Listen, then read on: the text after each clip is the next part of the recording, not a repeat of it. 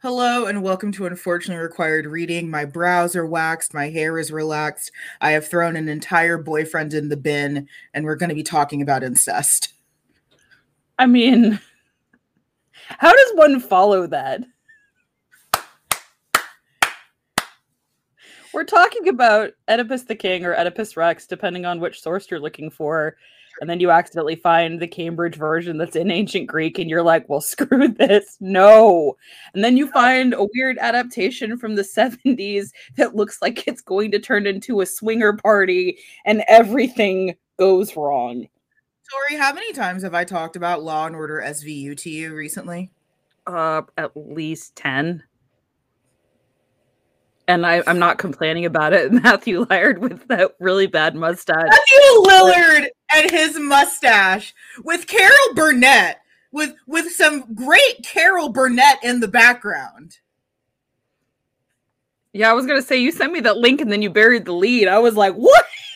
Honestly, I forgot Carol Burnett was in that episode because the link was Matthew Lillard and his mustache do some acting. And I was like, okay, I would like to see Matthew Lillard and his mustache do some acting. And I forgot that episode. That's like early seasons of Law and Order SVU. So I had forgotten that episode. And then they pan over. There's a whole ass Carol Burnett. I forgot. I didn't bury shit. I'm sorry, my brain is just like a whole ass Carol Burnett. She's right there. She's just, there's a whole ass Carol Burnett right over there. I forgot too. So I was like, oh shit. I was too busy focused on Matthew Lillard and his horrible mustache that I forgot there's a whole ass Carol Burnett who murdered her husband. Very distracting mustache. It's a terrible mustache. But hello, there's been a lot going on in the world, in my world personally, but I'm glad to be back in studio with one of my favorite people on earth who's yet to take me to Costco. I'm sorry, we need to go. Who refuses, who denies me my right to $1.50 hot dog and soda. I'm the Stannis Baratheon of Costco who has denied me my right. I've earned it. Is that making me Melisandre? Because when I have makeup on, aka the necklace, I look amazing, but otherwise I look like a bridge troll.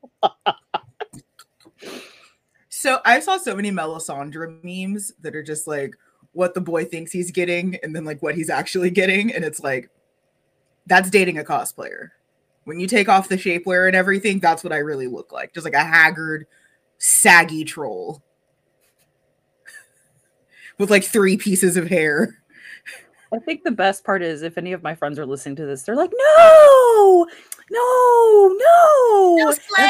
slay queen. It's like, no, I look like shit a lot of times. Please don't lie to me. I'm in my 30s. Stop lying to me. I look like shit a lot of times. Like, I just got my brows done. No one was going to tell me that I had a brow that was up here in my hairline. I didn't see it. I didn't either, apparently. I also was like the worst beauty queen of all time. You weren't the worst. I'm just saying, like, that sounded so shady. That was not my intention. No, it's fine. Like, you weren't the worst. I was so appreciative. Like, I loved reigning. I loved volunteering, but giving that, like, well, you don't give the crown back, but like giving the title over. Oh, thank God. I was like, I don't have to pretend to be somebody nice on the internet anymore. I'm surprised that you stuck in as long as you did. I was waiting for you to quit years ago. Yeah. What did I make it, like 2 years? And then I was like, wow, I really don't want to do this anymore. Almost like you're a Sagittarius. Yeah. Almost like I'm like, oh wait, I planned a trip for 3 weeks from now. Whoops. There's a deep cut. Here's a deep cut reference. Also, Tori, do you want to talk about those loud ass tarot cards from this week? Oh my God. So for those of you who don't read tarot, if you end up doing a pull and you have all major arcana, that's screaming at you. That's I mean, you shuffle the deck first, obviously, but like screaming at you, like there are big changes that need to come. So Amanda screenshots this, or took a picture, whatever, of her tarot read and sent it over to And me. mind you, like I've been going through like some turmoil in my life. I had a bad relationship. Work has been kind of a pain. I have like I've been going through a lot. So Tori, do you want to tell the cards that came up for me? I'm like, I have to remember what they were exactly because I know I have. So the first one was the Hermit. I'll never forget that. The first one was the Hermit of like, you don't want to be here, which I've never wanted to be here. Accurate. Accurate and true. I don't realize like how often I text you in a day until I need to scroll. So my first card was the Hermit. And that card basically symbolizes how I feel about myself. Accurate. What I need most right now was the Death card, which symbolizes radical change. And I won't bore you with the entire spread, but the last one was my fears were the world, which I'm afraid of everything. I have never had a tarot spread yell at me so aggressively. And I sent it to Tori and I was like, hey, so these cards are yelling. She's like, oh, fuck, they're screaming. I'm just really happy you didn't have the Tower. That's all. Yeah. I'm also RIP those Moldavite girlies that are, still picking themselves off from the bridges they leapt from years ago. It's the time I tell you that I have a Moldavite ring and I love it. Tori, I know you have Moldavite. I didn't need you to tell me that. I knew. Everything about you is I'm a Sagittarius with Moldavite. So here's the thing. Sagittarius Sun, Sagittarius Rising, Taurus Moon. Taurus Moon is the only reason I don't think I've thrown myself off a bridge yet. Cancer Rising, Gemini. Cancer Sun, Gemini Moon, Libra Rising. The only reason I'm not a serial killer. It is Libra season. So we're talking about Oedipus Rex. What we're eating and drinking is still dealer's choice. I think I saw Costco pizza in your hand. Am I wrong? Or am I right? I had a bagel covered in salmon and capers and cream cheese because I was feeling bougie, and there was a special on it at the grocery store this week. I do like salmon. I have an Irish coffee with spiced rum because I was trying to imagine what my mother would drink if she was still alive, and I didn't have access to wine coolers or my sadness. Amanda's tears. I didn't have access to wine coolers or my sadness, my trauma. That just feels like my early 20s. Wine coolers and sadness. Mine was barefoot, bubbly pink Moscato and sadness. That was my 20s. Oh, and the Sangria swirl from On the Border. Ah, yes. The margarita sangria mix, specifically from On the Border, because I'm from North Texas. We don't have authentic anything up there, but we have On the Border. On the Border is the restaurant that we went to after our entire mortgage company collapsed in the 2007 recession. I worked for a mortgage company for 4 months right outside of college. I was making way more money than I had any right to make right out of college. And then it was like, surprise, recession. I graduated with an English degree in 2012 and marched my ass directly off the stage into working at the mall. So do you want to talk about Oedipus and his not so great journey? Yeah, so fun story. It kind of depends on who you are. I've heard a lot of British people refer to him as Oedipus. Americans usually we're not going to have the aluminium pedophile Oedipus thing. We're not doing that today. It's Oedipus. I kind of want to call my friend and just be like, you're British. So just as... The only one that I'll accept is I will accept Uranus rather than Uranus, because there's actually been like scientists have had a hard time studying Uranus because no one takes it seriously. But like, it's one of my favorite planets. On Uranus, the carbon in the atmosphere is so pressurized that it rains liquid diamond. Sounds so fun until they hit you in the face. I mean, yeah, like it's not. Yeah, everyone's like, oh my God, I'd love to, like, everyone I tell that fact, like, I'd love to see it. Like, oh, you want to be, you think rain is hard. It's it's diamond. There are oceans of liquid diamond on Uranus. But scientists can't study it the way they want to. Like, they're trying to actually send like a lander, a probe, like they did with Curiosity, to Uranus, but they can't because every headline just says NASA to probe Uranus. And no one takes it seriously. But it's actually like really serious business and really cool. Sorry, the 12-year-old in me is over here going, don't laugh, don't laugh, laugh. Okay, right. So I love it. Has been a very quiet morning, and then the second we start recording, it's just been nonstop like emergency vehicles outside, and I'm like, what happened? What did y'all do? They heard that I'm loose and I'm free. They heard that I've escaped. I threw the whole boyfriend in the bin. Straight into the dumpster, put the locks on it. Oh, maybe not. God. Maybe let the bears get into it. No, I don't want to wish him ill. I'm not that kind of kitchen witch. Can I wish him ill? Sure. Okay. So do you want a short story long, which somehow is still longer than the actual thing? Yes. So Thebes has been hit by a pretty nasty plague, as we usually see when it has something to do with the gods anyway. Mm-hmm. And the citizens gather around the palace to beg Oedipus the king to take action and save them. He's like, no worries. I already sent my brother-in-law Creon to the Oracle at Delphi to find out what to do. So for those of you who don't know, the Oracle at Delphi is somebody who supposedly gets messages from Apollo. We found out years later it may have been more due to a gas leak. Anyway. Yeah, it was probably methane. Creon comes back from his journey, is like, okay, so the plague will end when the murderer of the former king of Thebes, Laius, is caught and kicked out of the city. So basically this king was killed. Oedipus shows up shortly after. He marries Jocasta, who was the queen, and they're like, oh, okay, this guy's pretty cool. Mm-hmm. Oedipus is like, well, I never saw the king alive, so tell me all about this murder. And Creon says, well, Laius was killed by thieves when he rode out to talk to the oracle, and one of the men who traveled with them escaped alive. And Oedipus declares that he will solve the mystery and vows to drive out the curse and drive out the murderer. Now, keep in mind, anytime somebody in a play or anything like that that involves the gods makes a declaration or a vow, they're supposed to stick to it.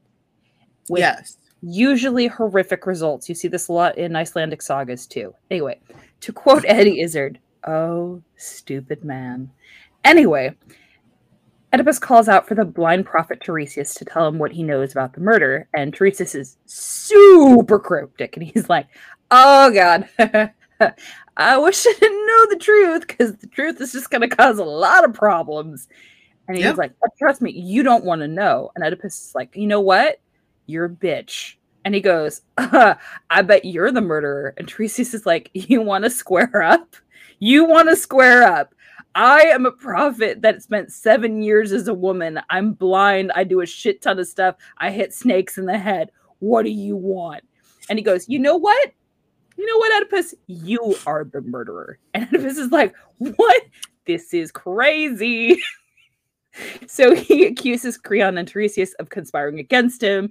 And then he tells Tiresias that he's being insane and he's going to charge him with being insane, which you can do evidently if you're king. Let's say you could just charge someone with insanity. Yeah. He's like, well, if you know so much, Tiresias, how come there was a plague before and you didn't do a dang thing, huh? And he's like, well, during that time, there was a sphinx that was holding the city captive. And she said no one could leave until the riddle was answered. And Oedipus is like, oh, yeah, I was the one that solved that problem. Tiresias is like, listen, I'm a legitimate prophet. Your parents trusted me back in Corinth. Calm thine tits. He's like, how do you know my parents?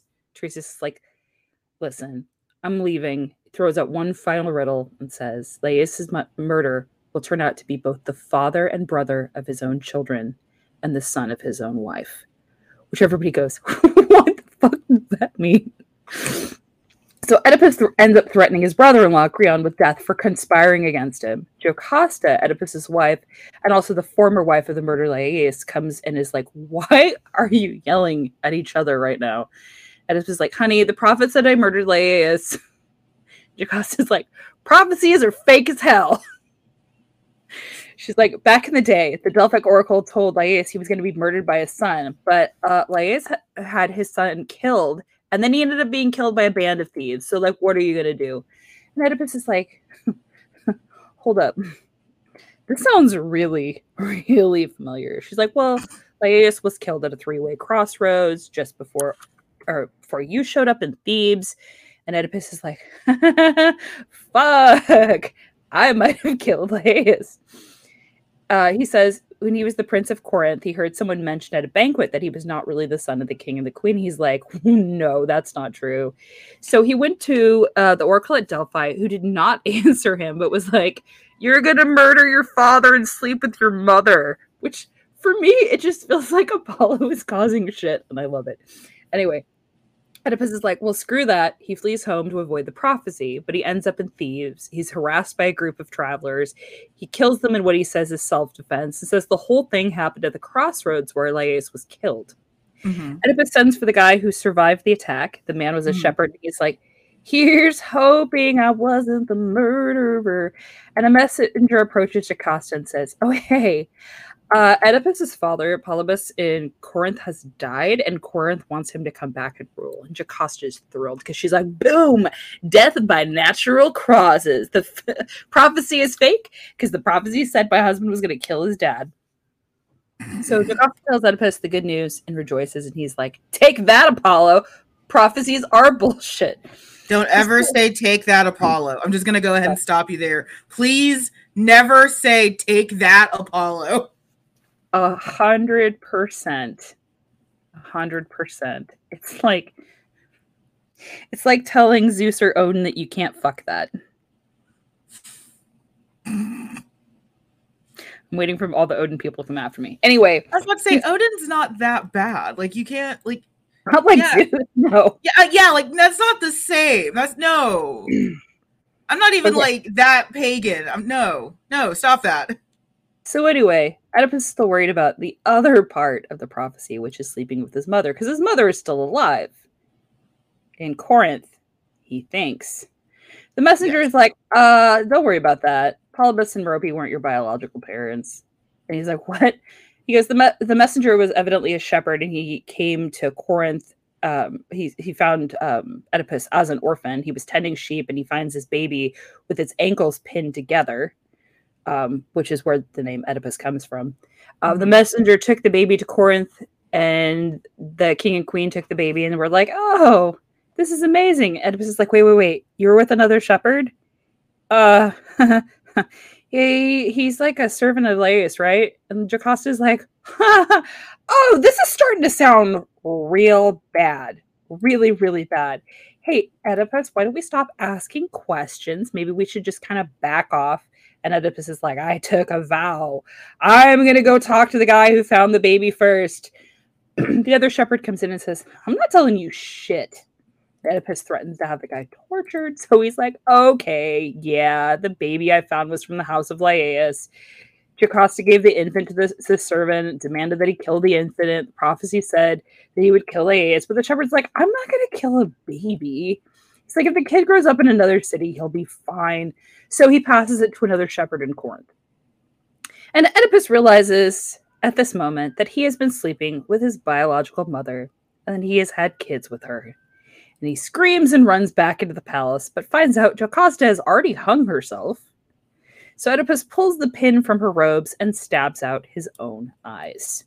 Yep. He emerges bleeding and begging to be exiled. He tells Creon to send him away and to find his daughters Antigone and Ismene.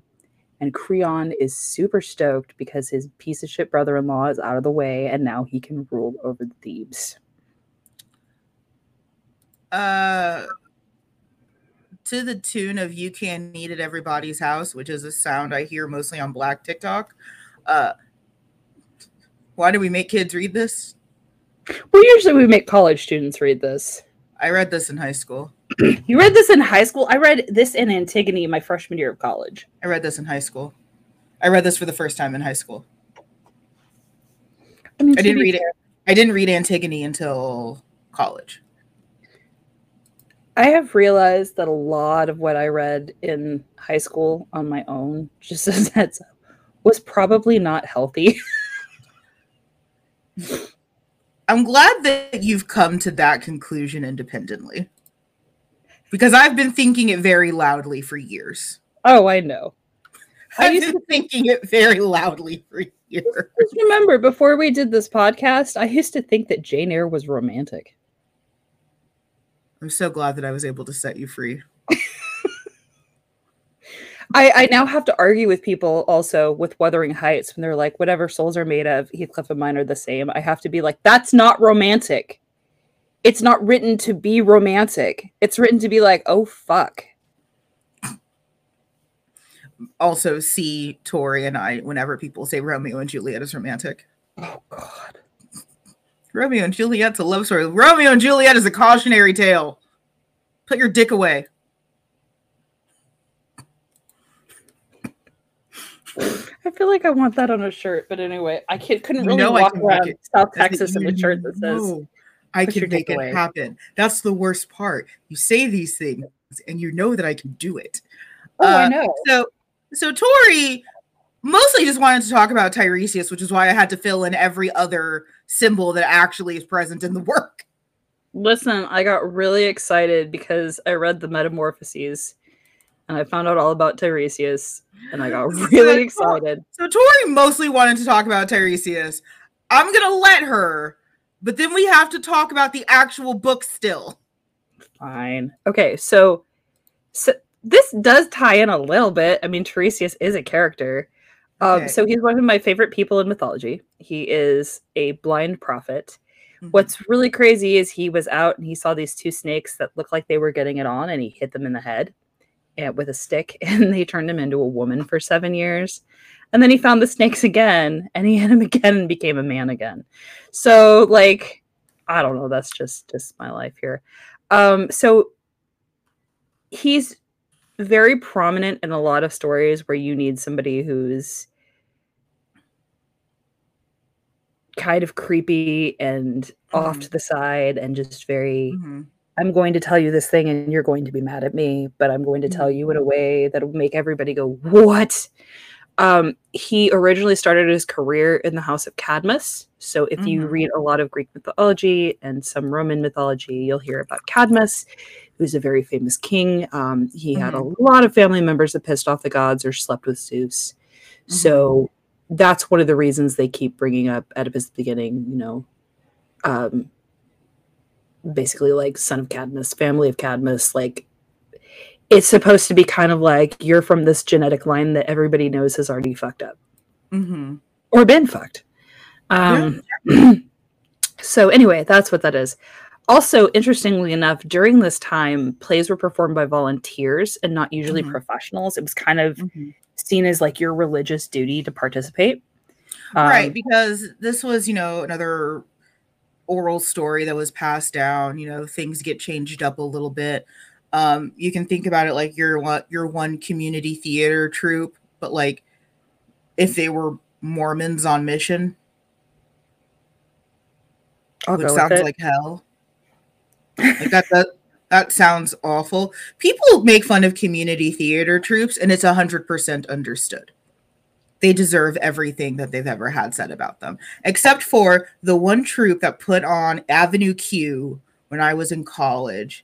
And they said during the ending song, which is For Now, that Rick Perry is only for now. And I'd never felt like better about anything. Also, Abbott has increased his lead over Beta. I'm going to need you guys to get your shit together. We cannot have another however many years of, you know, handy-capable Trump. We can't do this anymore. Yeah. I know that you guys don't like it when we're overtly political, but can I need you guys to get your shit together? Wait, when are we ever not overtly political? I was about to say, but like we can't do this again. I'm sorry. He's not going to take your guns away. He's not going to do any of those things. That's not. I need you to get your shit together, please. Anyways, so Tiresias is an interesting character that he's I guess like a part of like the mythology cinematic universe where like he's just like a background. He's like Wong. He's like a background character that like everyone cares too much about. Shut up, you know I'm right. No, I was just sitting here going, Wongers. I wish I liked that show. I I wish it I made love me it. feel anything. All I see is bad CGI and that she's nothing like in the comics. I love Tatiana Maslany. I will watch anything she's in. It's a I whole thing. I fully respect your love and I wish I had it. Oh, I am one of those like Doom kids after like Endgame where it's like none of this matters to me anymore. I don't care about any of you anymore. You've killed my father. The Spider-Man No Way Home was good and made me cry, mostly because Willem Dafoe is amazing. I'm going to be honest. I think the most recent Doctor Strange movie was absolutely fucking terrible. I think so most bad. I didn't even like Thor: Love and Thunder. It was okay. Thor Ragnarok is one of my absolute favorite movies. Okay, I don't like it. I love it. I respect that. Thor: Love and Thunder. I enjoyed seeing all the gods and seeing Bacchus make a joke that said "Great joke, Dad." Like that made me laugh my ass off. And and basically Russell Crowe being the old dude that runs the Greek restaurant, and all of his kids hate him. Like that was pretty great. Everything else, though. Yeah. It's not on my top replay list. No, to be fair, the second Thor movie I've never been able to finish. I mean, and this isn't like my pedantic thing where I have to explain it to everybody that Loki is not Thor's brother. I know that they're based on the comics and not Norse mythology, okay? Like we're clear about that. Hela is not their sister. Done. But I don't think you are. No. I no longer have the sticker on my computer that says stop playing the children's movies for historical accuracy. That's on my old computer. You need to buy a new one. Smack. All right, down on the laptop. So we need to talk about free will versus fate, and we also need to talk about the power of prophecy. You can think about prophecy like a little twist of lemon in your drink. I spent too much time on Utah soda TikTok because in Utah you can't have certain caffeinated beverages and you can't really have alcohol. So people have like Megasonics where you can just get like all different kinds of soda with like flavorings and milk and stuff. Like they treat like Coca-Cola like we do Starbucks. So you can get like a giant Coca-Cola with like the good crunchy ice, like with lime syrup and then like coconut milk, and like that's like a thing over there. I'm so confused. Yeah, is Utah okay? I mean, it's not. Like, I think my favorite thing about Utah is that if you look at a map of porn usage, they have the highest porn usage in the country. My favorite thing about Utah is Utahraptor. What? Utahraptor is a giant. Yeah. Okay. What did you think Utahraptor was? I was like, what did you think? I don't even know anymore, okay? What did you think Utahraptor was? Listen, how long we have been friends, every once in a while, something comes out of your mouth. I'm so afraid of what you thought Utahraptor was. I was hoping it was the dinosaur. It's the dinosaur, Victoria! I'm just glad it's not some cult. Oh, do you want to tell the listeners about how much fun we've been having talking about giant dinosaurs that can kill us? Oh God, no. I don't want to die. Tori got to learn about the biting sperm whale. No, why? That had teeth the size of a T-Rex. Yes. I blocked this out from the start of the week. That our week has been insane. Y'all, our week has been insane. If you want to track my mental health. So every day Amanda starts the day off with mental health check. And some days we're like, well, I'm numb. And some days we're like, throw the whole day in the trash. Whole thing in the bin.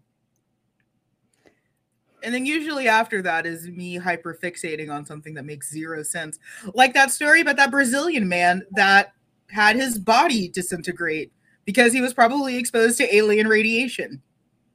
Or the weird Russian baby that may or may not have been an alien that got taken away.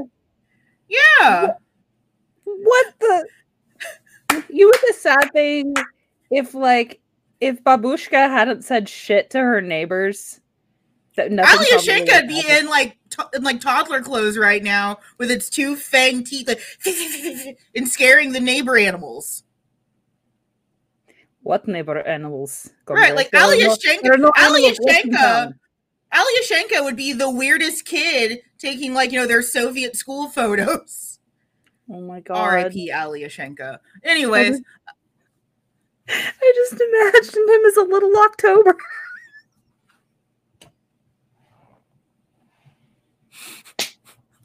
With a little gold linen star and a little red scarf that doesn't fit around his non-neck.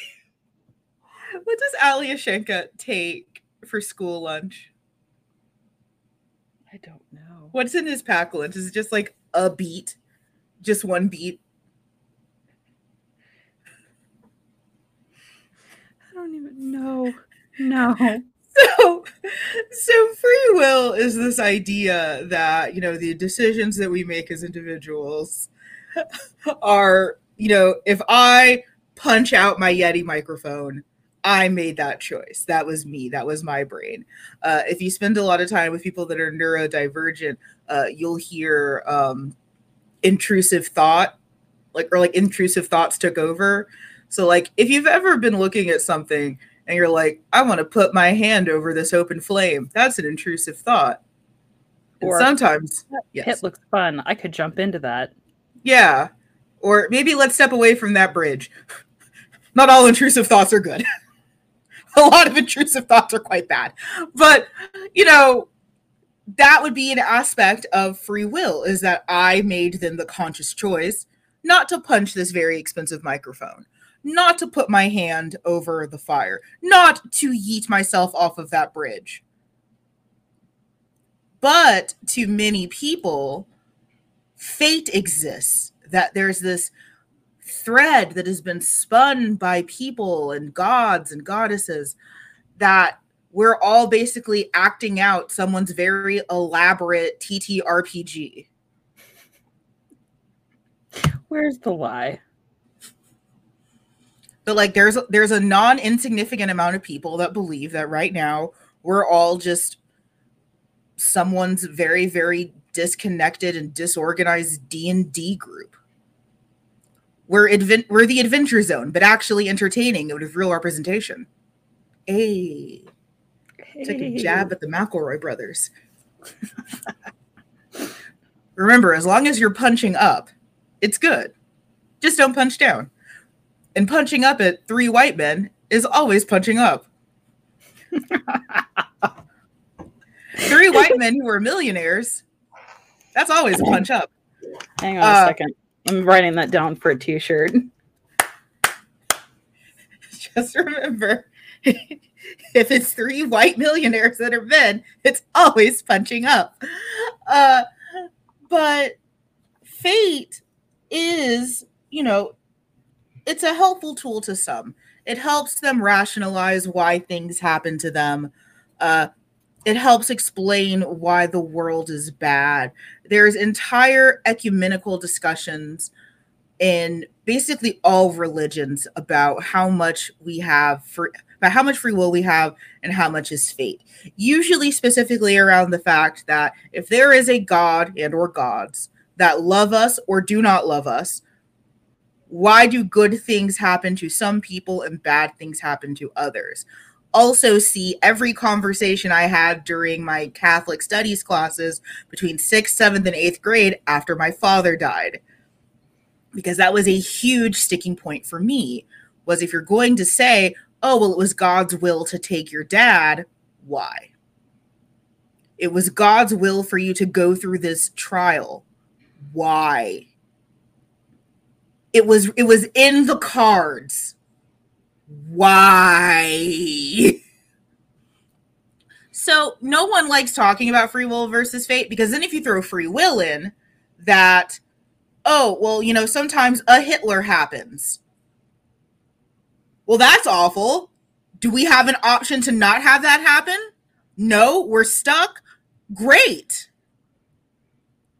So something that I find interesting, and yes, I always bring it into this in Norse belief and a lot of modern Northern Path pagan belief, there is this concept of the word in the orlog, which basically is like you picture your life on Earth, you're brought here and you're put in a particular sandbox, almost like a video game. And there are different sandboxes, right? Mm-hmm. And sometimes it's determined by your family and all that kind of stuff. But anyway, within that sandbox, you are able to make choices. And those are the choices that you're allowed to make. You can't just decide to be a billionaire. You can't decide that you're going to jump out of this thing and go become Jeff Bezos. But you can work within the confines of that. But you're still going to have certain choices that are forced upon you. And that's one of the weirdest things in my mind, that it's like free will and fate, and it's all kind of like thrown together as, well, maybe this is an option. However, you still have things like the gods acting upon you. You still have certain things that are always going to play out, like in the concept of Ragnarok. And we see this with, Odin being like, hey, well, why don't we try to change this up? And then it causes a whole other problem. And that's what we see here as well. It's this belief that, Oedipus and Jocasta both are like, well, Jocasta mostly is like, prophecy isn't real. Prophecy isn't real. None of this is real. We make all of our own decisions. None of this happens. And she very understandably loses her shit when she finds out that the prophecy is real. And it's also like existentially damaging. I remember when I was in school, they taught us about Calvinism and predestination and double predestination. That basically, like, some people just go to heaven and some people go to hell. It doesn't matter. Like, they're trying to fill a quota. So, like, it doesn't matter if you were a good or bad person. Just some folks going to go to hell. And it's like, well, wait a minute. Why do I have any reason to not be a dick on earth if just some folks go into hell? It's like, well, then that's free will. No, fuck you and your free will. I don't want to do good things if I don't get anything out of it, which makes me a bad person, which I've never said I wasn't. You're like morally gray. Amazon Prime Video, do not ask if I'm still there. Keep playing House in the background. So I'm going to be honest. So, with my anxiety, I have a lot of symptoms that are very similar to ADHD, but it's not ADHD. You can only really get diagnosed with that by a professional. I have reached the point in my life where I will be listening to an audiobook, get a phone call for work, move on to listening to a song, get another phone call from work, put on something in the background to watch, get another phone call, do something else for work. This is the part where I tell you that being on the phones right now at work is ruining my mental health. And I keep just being told, you have one more month of this and then you're done, because this is part of my training. And I just want to be like, or you could stick to the fact that you told me that I was going to be on the phone for 5 to 10 phone calls a week instead of 110. I've done my years in Azkaban, okay? I've been in sales. Why did I know that was coming? Why did I know that if I left you alone for 5 minutes, you would do that? Because I used to scream that about dating too. Do you want to talk about like actual irony? No, but yes. So irony is a term that I feel like Alanis Morissette ruined. Yes. Like, she just listed a bunch of non sequitur things and said it's irony. That's not what irony is. That's not what, no, Alanis. That's not what it means. So this play is actually ironic. The point being is that everyone's trying to run away from their fate, only to catch up with that fate very, very much so. That is true irony. You having a weird moment at Starbucks isn't ironic. I doubt it's even serendipitous. It's Starbucks, Becky. So the interesting thing about this too is this is actually something that originated in Greek tragedies. It is. You'll often hear it as dramatic irony or tragic irony, and it is very much just a literary technique where we go, okay, we know how this is gonna play out, right? We know how this is gonna play out. This character has no idea. So when you have Oedipus being like, prophecy is bullshit, we're like, oh god, Apollo's gonna rip you apart. Like that's what we're talking about. Yeah. So again, none of our readers are actually in school, but just know every time you use irony incorrectly, a little piece of me does die. Don't tell them that, then they have power over you. No, they don't. You know what was really weird? You blinked and I heard this like clinking noise in the background. Oh, that was Google Hangouts. I don't know why it's wiring through my mic, but yeah, that was. I'm not magic, not in that way. It was perfect. So, sight and blindness. We see a lot of people that have the ability to see but cannot see. We have some seers who are blind. The trope of like the blind seer is a thing. Actual blind people, TBH, hate it, which I get. I wouldn't want to, be suffering from an actual disability and everyone think I'm fucking magic. I wouldn't want that. But the idea that, if you lose your ability to physically see, then, you are open to visions of other things. As we talked about the Oracle of Delphi, that was probably just methane. Those bitches tripping. Those bitches tripping. Like, that's all we have. And then at the end, Oedipus blinds himself because, it was with his eyes that the sin was committed and stuff like that. Listen, there's a lot of sight stuff that happens and works everywhere. But again, none of you are in school. And unless you are trying to impress someone on a Hinge date, none of this is relevant. Also, don't ask someone that you just matched with if they're a virgin or not. Charles. Yeah, especially if the person has asked you what the last book is that you read and you say the Bible. I think the phrase was the Holy Bible. No, it was just Bible. Oh. Which is somehow more suspicious. What Bible? Are you reading the King James Bible, as in the Bible owned by King James where he was writing gay love letters in it?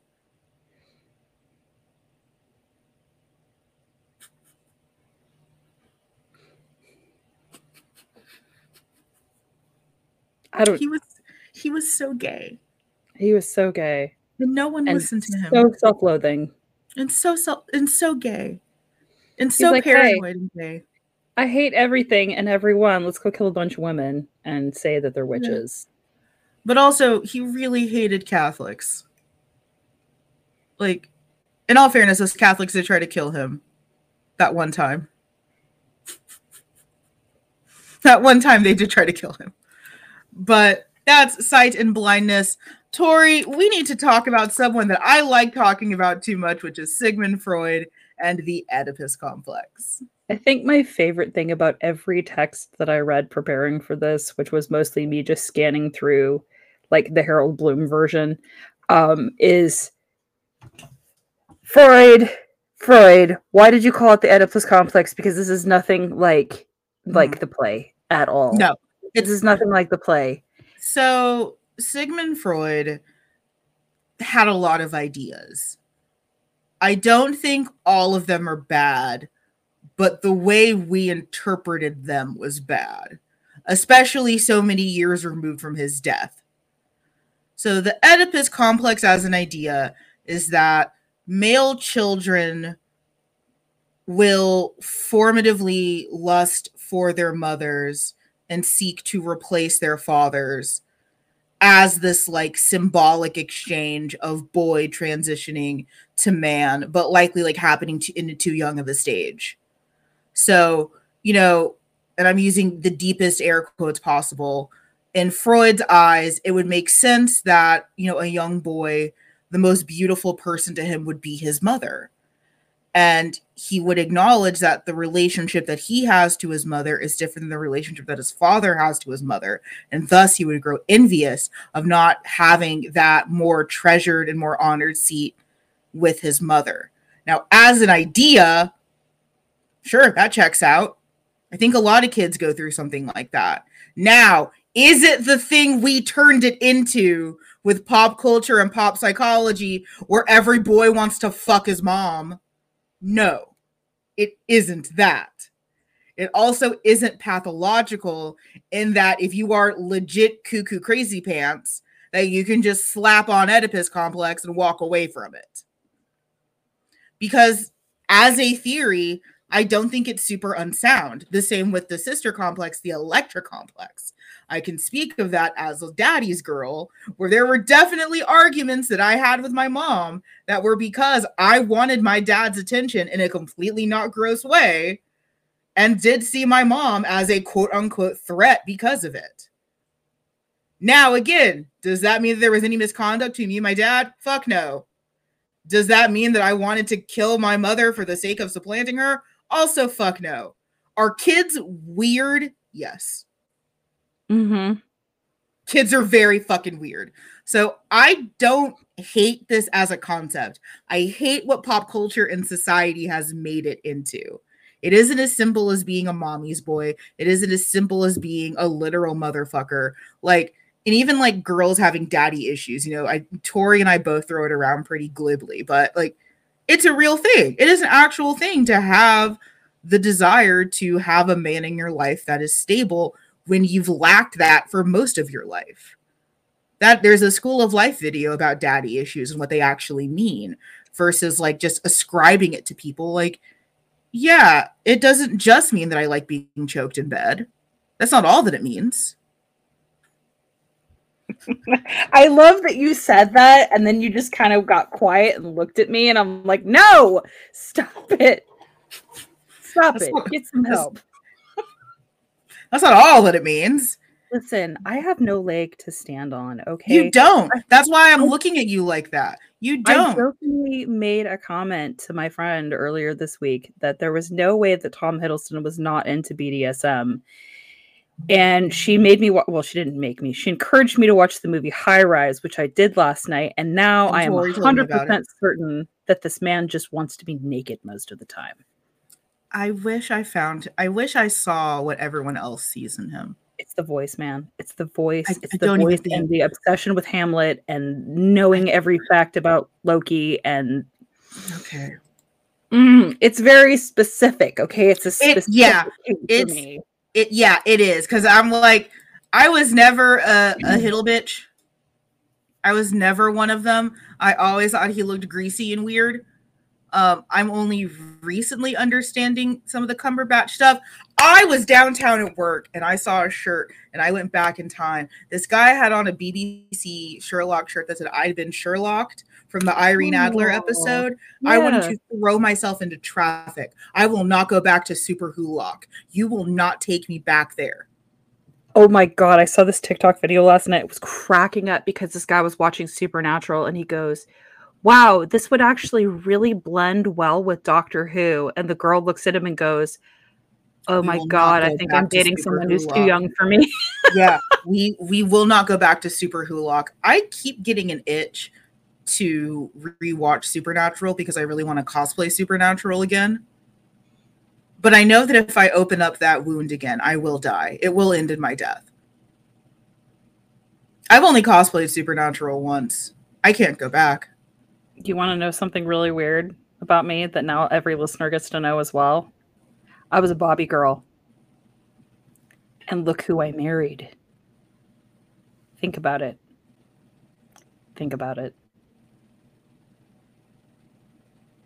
I don't think I've ever... I don't know what this feeling I have is inside of me knowing this. Outside of a very strong desire to just like put you in a bag and carry you somewhere to safety. Because if I had known this sooner, I wouldn't let you do 80% of the things you've done. I would have put you in the bunker because you can't be trusted. Sagittarius. you aren't capable of making good decisions. If I had known that sooner, I could have saved the trajectory of this entire planet. Because I would have stopped you. Because clearly in that sentence, you've shown me that you are incapable of making sound and right decisions. Real quick question. Did you just accuse me of starting to bring about Ragnarok? Yes, I have. I would have put you in a bin in a closet because you've just demonstrated to me that you are not capable of making good and sound decisions.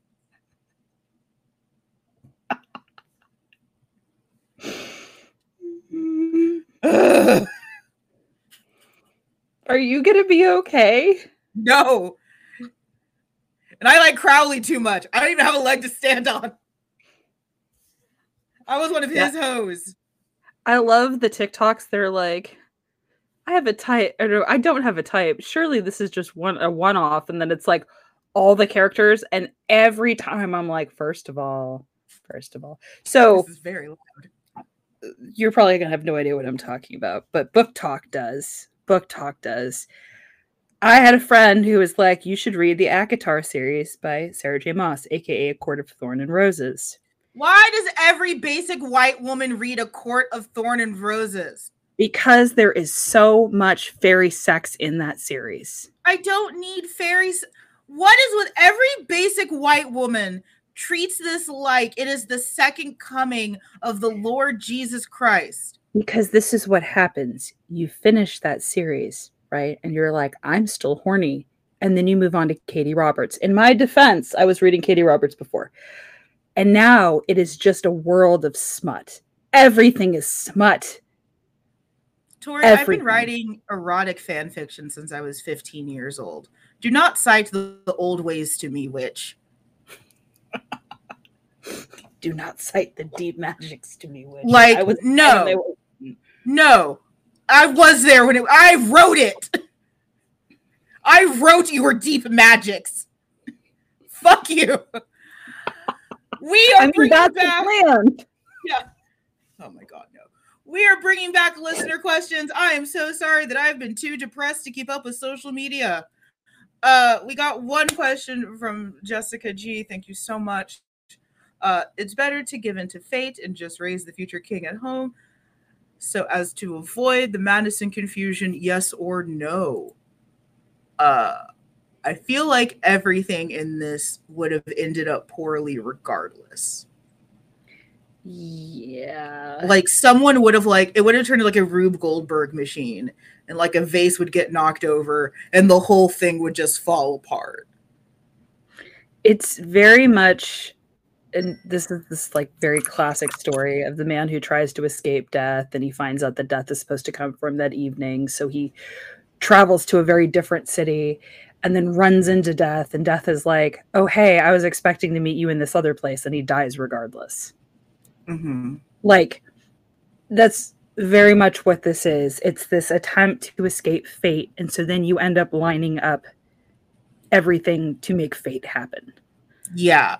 I think the way that this is written, there's no way that the conclusion would not have ended up as it did. So yeah. My brain just goes, because it's all Tom Hiddleston right now, just goes, nothing matters. I'm side-eyeing you so hard. I hope you know that. Like, Amanda's just so done with my shit right now. It is so, there is so much side-eye that is present. It's just like, I do treasure you. I think that you are a brilliant mind. I do. Brilliant mind who makes horrific decisions. Not horrific. Questionable most of the time. Yeah, I can't say horrific. No, not at all. Deeply questionable, yes. Dude, I stayed up to 2 a.m. reading a book about vampires. I don't have, you don't want to know what kind of fanfic I read on AO3 or the kind of fanfic I write on AO3. Does any of it have to do with Stede Bonnet and Edward Teach? No, but I can find you some trans versions of that smut on the internet. Oh, there's a lot of it in a group I'm in, and it makes me laugh because they're really sweet about it. They're like, "Hey guys." Yeah, I haven't read any of it. Was it you? Who was it who I was talking to? And I jokingly said I was going to write Captain America Bucky fan fiction. They said, "Don't bother. I can just send you some links." I can send you some links. I mean, there's links everywhere. Everywhere. Yeah. Okay. And this is why I encourage my mom not to listen to our podcast. My aunts don't listen to this show, and every once in a while, I forget why I've told them never to listen to this show. But they knew that I wrote bad fan fiction. They found it when I was younger and told me that it was bad and it was against God. Congratulations. Still doing it. What is that one TikTok sound? It's like, you're right. I am doing blasphemy. Yes. And I will. Yes. Like, that's me. So, yeah, Jessica, great question. I think the whole thing would have been fucked regardless. And, like, that sucks. I don't like that. Like, I think this whole thing would have been fucked either way. Which... the whole king in the bin. The whole... just everything has to go in the bin. Unfortunately, everything needs to go in the bin. It's very inconvenient for everyone, but the whole thing has to go in the bin. So one of the things I really like about this play too is the fact that, like, in the Iliad, the gods are just there, right? They're there, they're interacting. In this, Apollo is blamed for a lot of stuff, but never shows up. Yes. There's never a Deus Ex Machina where, like, God comes from heaven and, like, rescues them or something. It's just like, oh, yeah, everything prophecies are bullshit, huh? Yeah, and that's one of the reasons why it's so interesting to think of this play as one that is so heavily like fate versus free will, is that there's not a lot of gods fucking around in this as there has been in other stories. Like, there's definitely stories that are basically just the gods playing chess with human beings. This one actually has very little god fuckery outside of Apollo apparently ensuring that his handmaidens are poisoned by methane. Like, because that's my favorite counter argument to it is the neo-pagans who are like, oh, so we know what happened at Delphi. It was methane. And then they say Apollo put the methane there. I mean, I've heard those arguments in Christianity too. That was not said. Oh no, I know. Yeah, I'm not scapegoating Christianity. I'm just saying. I do love that where it's like, oh man, he put the methane there. Where did the methane come from? Well, we found out where the methane comes from. Apollo sent the methane. Helios's cows farts? Like, I don't know. Yeah, he just put a bunch of cows underneath a rock and said, be free. Do you want to talk about Sophocles? I do. Go ahead. So he is one of only a handful of Greek tragedy writers whose plays have survived in full. As in, like, we have full plays, not as in all of his plays have survived, because there are a lot of them, and there's a huge list on Wikipedia if you really want to see it. He was either born in 497 or 496 BC. Time is a myth. And then he either died in the winter of 406 or 405 BC. So lived a pretty decently long life, but that's not the point. So he won a ton of play competitions in his city-state of Athens, and he was very well known. Out of 30 contests, he's won 24 of them, and he never scored lower than second place, at least according to records. This could all be bullshit. We never know. Oedipus the King and Antigone are part of what's called the Theban cycle, and it's the best known of his works. So previously, in a lot of Greek tragedies, you had the chorus, which was the most important part. The chorus was like the one who told you everything that was going on. So one of the things that became really popular for Sophocles is he worked on the development of characters. He made the characters say their own things. He introduced like an omniscient narrator sometime, or not an omniscient, like a third person narrator, somebody telling you what was going on that wasn't the chorus. And he helped develop dramas. So the thing about him is that he ended up influencing a whole group of other writers. He was the son of Sophilus, who was a very wealthy man. He was likely born in Hippolos Colonius in Attica. But again, the exact years aren't clear. His dad manufactured armor, was super smart and very well loved. Sophocles took first prize in a competition and beat out a very famous Athenian playwright in 468 BC, which everybody's like, oh shit, who is this guy? In 480 BC, he was asked to lead what is called the Paian, which is a choral chant to the gods to celebrate the Greeks beating the Persians at the Battle of Salamis. So basically like, hey, buddy, you're really good at this. Would you like to lead this basically big religious ceremony? Yeah, okay. I apologize because I'm going to mispronounce this. I'm going to mispronounce everything. In 420 BC, which made me laugh really hard, he ended up having the image of Asclepius put in his house. Asclepius, there we go. Thank you. Because the city didn't have a proper place for this, right? The cult it belonged to was out of options. And they're like, you seem like a pretty chill dude. Can we keep this in your house? And this was somebody who was kind of one of the offshoots of like for health and wellness and all that stuff. Anyway. So, like I said, he lived a pretty long time. He was either 90 or 91. That's pretty solid, especially at that time frame. Yep. There's a lot of rumors about how he died. None of these are probably true, but there was one where that said he strained too hard thinking of a long sentence from Antigone, and he said it out loud without pausing for breath. There was a belief that he choked eating grapes at a festival in Athens, or died from happiness winning in a play contest. Favorite part of studying about him, he definitely flirted with and slept with young men. There was a whole...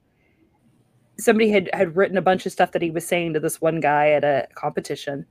So just remember, tabloids have always been around and always will be. Yep. Is a crater on the planet Mercury named after him? Yes. I do love how they name planets, moons, and craters. Like around Jupiter, all of the moons around Jupiter are named after his lovers, including Ganymede. So the idea that Ganymede's just up there like, you dirty bitch.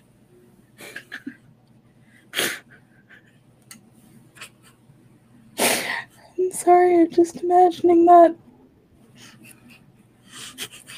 Just Ganymede up there like, you dirty bitch.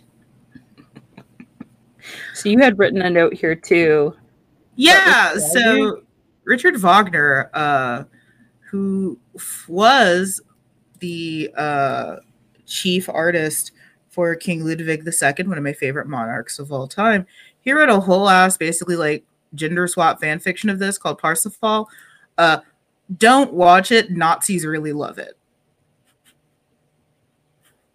Can I put that note there? Don't watch this. Nazis really love it. Yeah. Like most of Wagner's work, Nazis eat this shit up. Oh my God, Hitler loved Wagner's work so much. So it's not a bad opera at all, but just a heads up, Nazis really loved this. So it could be a dog whistle. This is why I haven't delved into the Golden Ring cycle by Wagner, because I'm just like, no. Yeah, every time I see a Thor's hammer pendant, I get to play my favorite game. Are you a chill pagan or are you a white supremacist? We play that game in the community as well. Yeah, I can't imagine it's a fun game for anyone. I don't think it's a fun. Oh, it's a super unfun game, especially when there are certain people who have been in certain groups for a long period of time, and then they show their hand, and everybody's like, "What?" Yeah, I don't think it's a fun game for anyone involved. Are you a white supremacist or are you a friend? So yeah, Nazis super like it, but it's chill. We have some resources for you. As usual, lots of Wikipedia, lots of YouTube. Also, there's a pretty good Crash Course Literature episode on this. It's a two-parter. But yeah, lots of Wikipedia, lots of us being nerds because we've both probably have read this too many times, which leads us to the question of the day. Did you have to read this in school? I had to entirely too many times starting when I was in high school, which do not make high schoolers read books about incest and gouging eyes out. Please. I remember reading it in college and being like, whoa, whoa, whoa, whoa, whoa. This went from like 0 to 60 very quickly. Yep. Because you're sitting there and you're reading it and you're like, okay, he's going to do like this investigation. And then all of a sudden it's kind of like the last 5 minutes of SVU. Oh, Law and Order. Or the first 5 minutes of Supernatural. Listen. My goal in life is to never end up being the person in the first 5 minutes of Supernatural or X-Files. My goal is to just never be in Supernatural. The car went to heaven. What? I didn't finish the show. I'm going to be honest. Spoiler for the end of the series, Victoria. The car goes to heaven.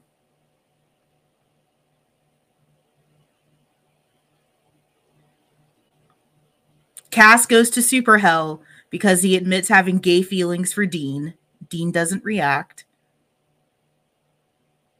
But Cass goes to super hell for being gay. Destiel was canon. They canonized Destiel.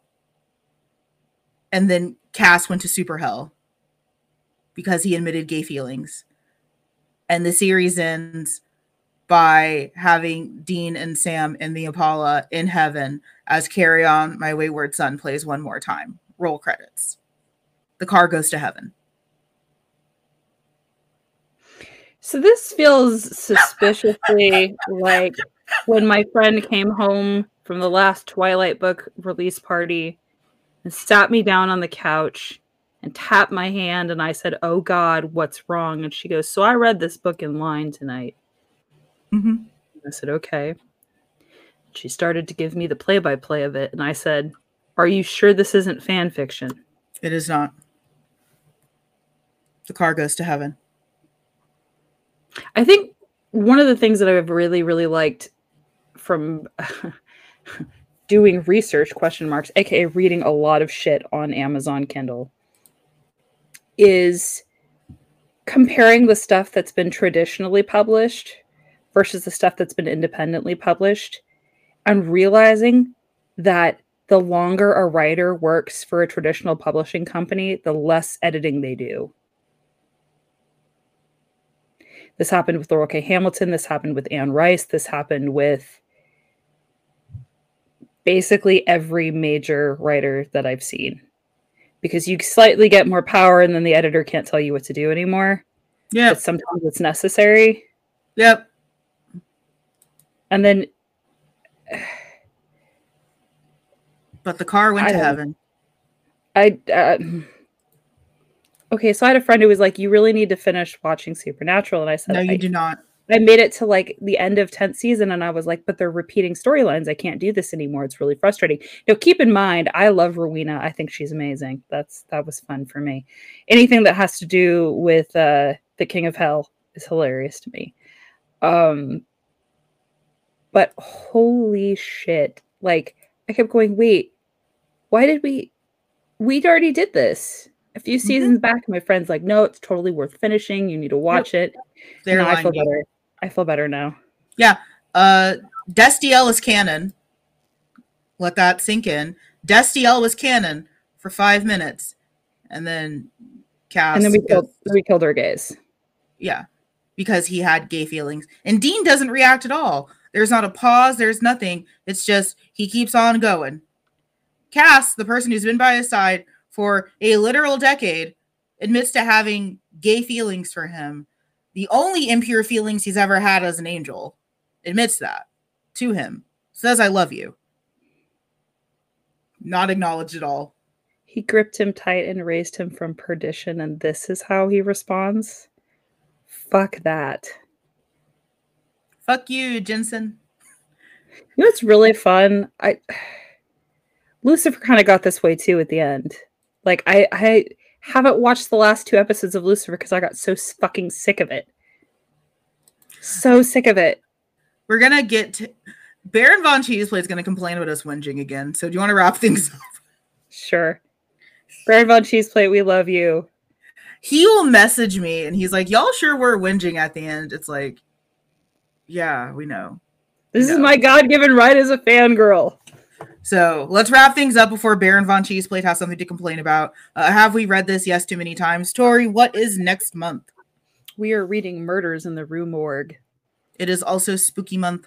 Spooky Month may look a little bit different because I have some shit going on. Some of it's fun shit. Some of it's amazing shit. But I have some shit going on and I will be very, very busy. And I'm going to Vegas for a weekend.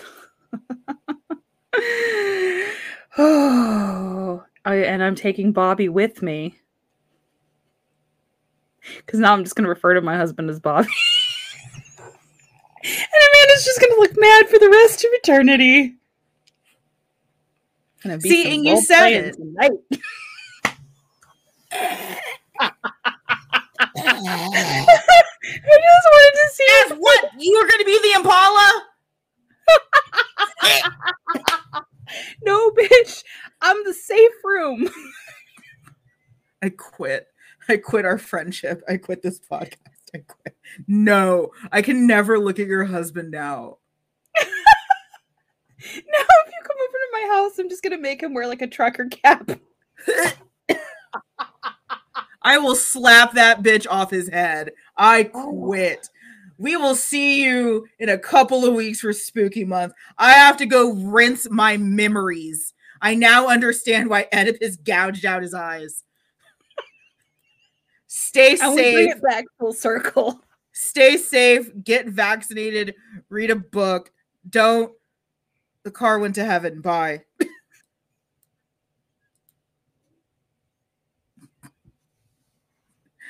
Yes, I want to stop the recording. Oh my God, please. Why are you like this?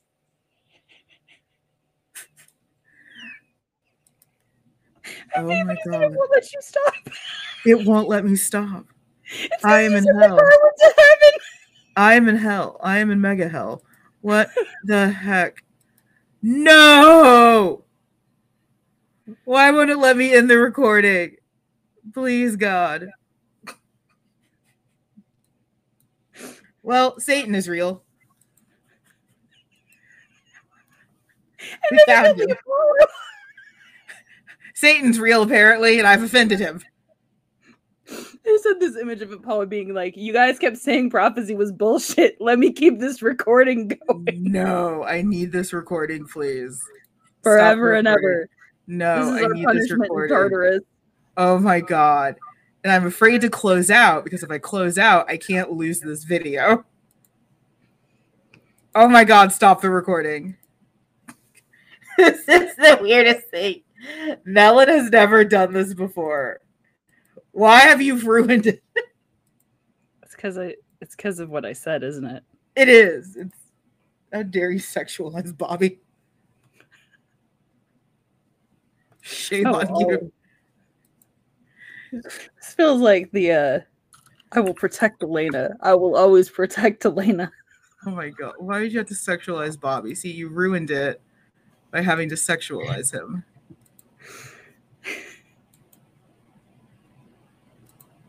See, and I can't even bring up the app in general to see if it recorded. This is terrifying because I don't want to close this out and us not have this video. However, let's see. Oh, I think I know what's wrong. I think it's because I'm having internet issues. But for some reason, this is still up. Yeah, this is weird. Yes, I want to stop the recording. I've been wanting to stop the recording for a while. Because the whole thing is weirdly frozen. Okay, if this episode doesn't exist, I don't know what to say. That's okay. if this is the episode that gets lost, but I'm gonna hard close out and see, because like the whole thing is like very, very weirdly frozen. So I think I'm gonna have to hard close out, but at very least you can dip, and I'll see if I can fix this. Okay. Okay, bye. Good luck and Godspeed. Don't send the car to heaven. Oh my god, bye. Bye.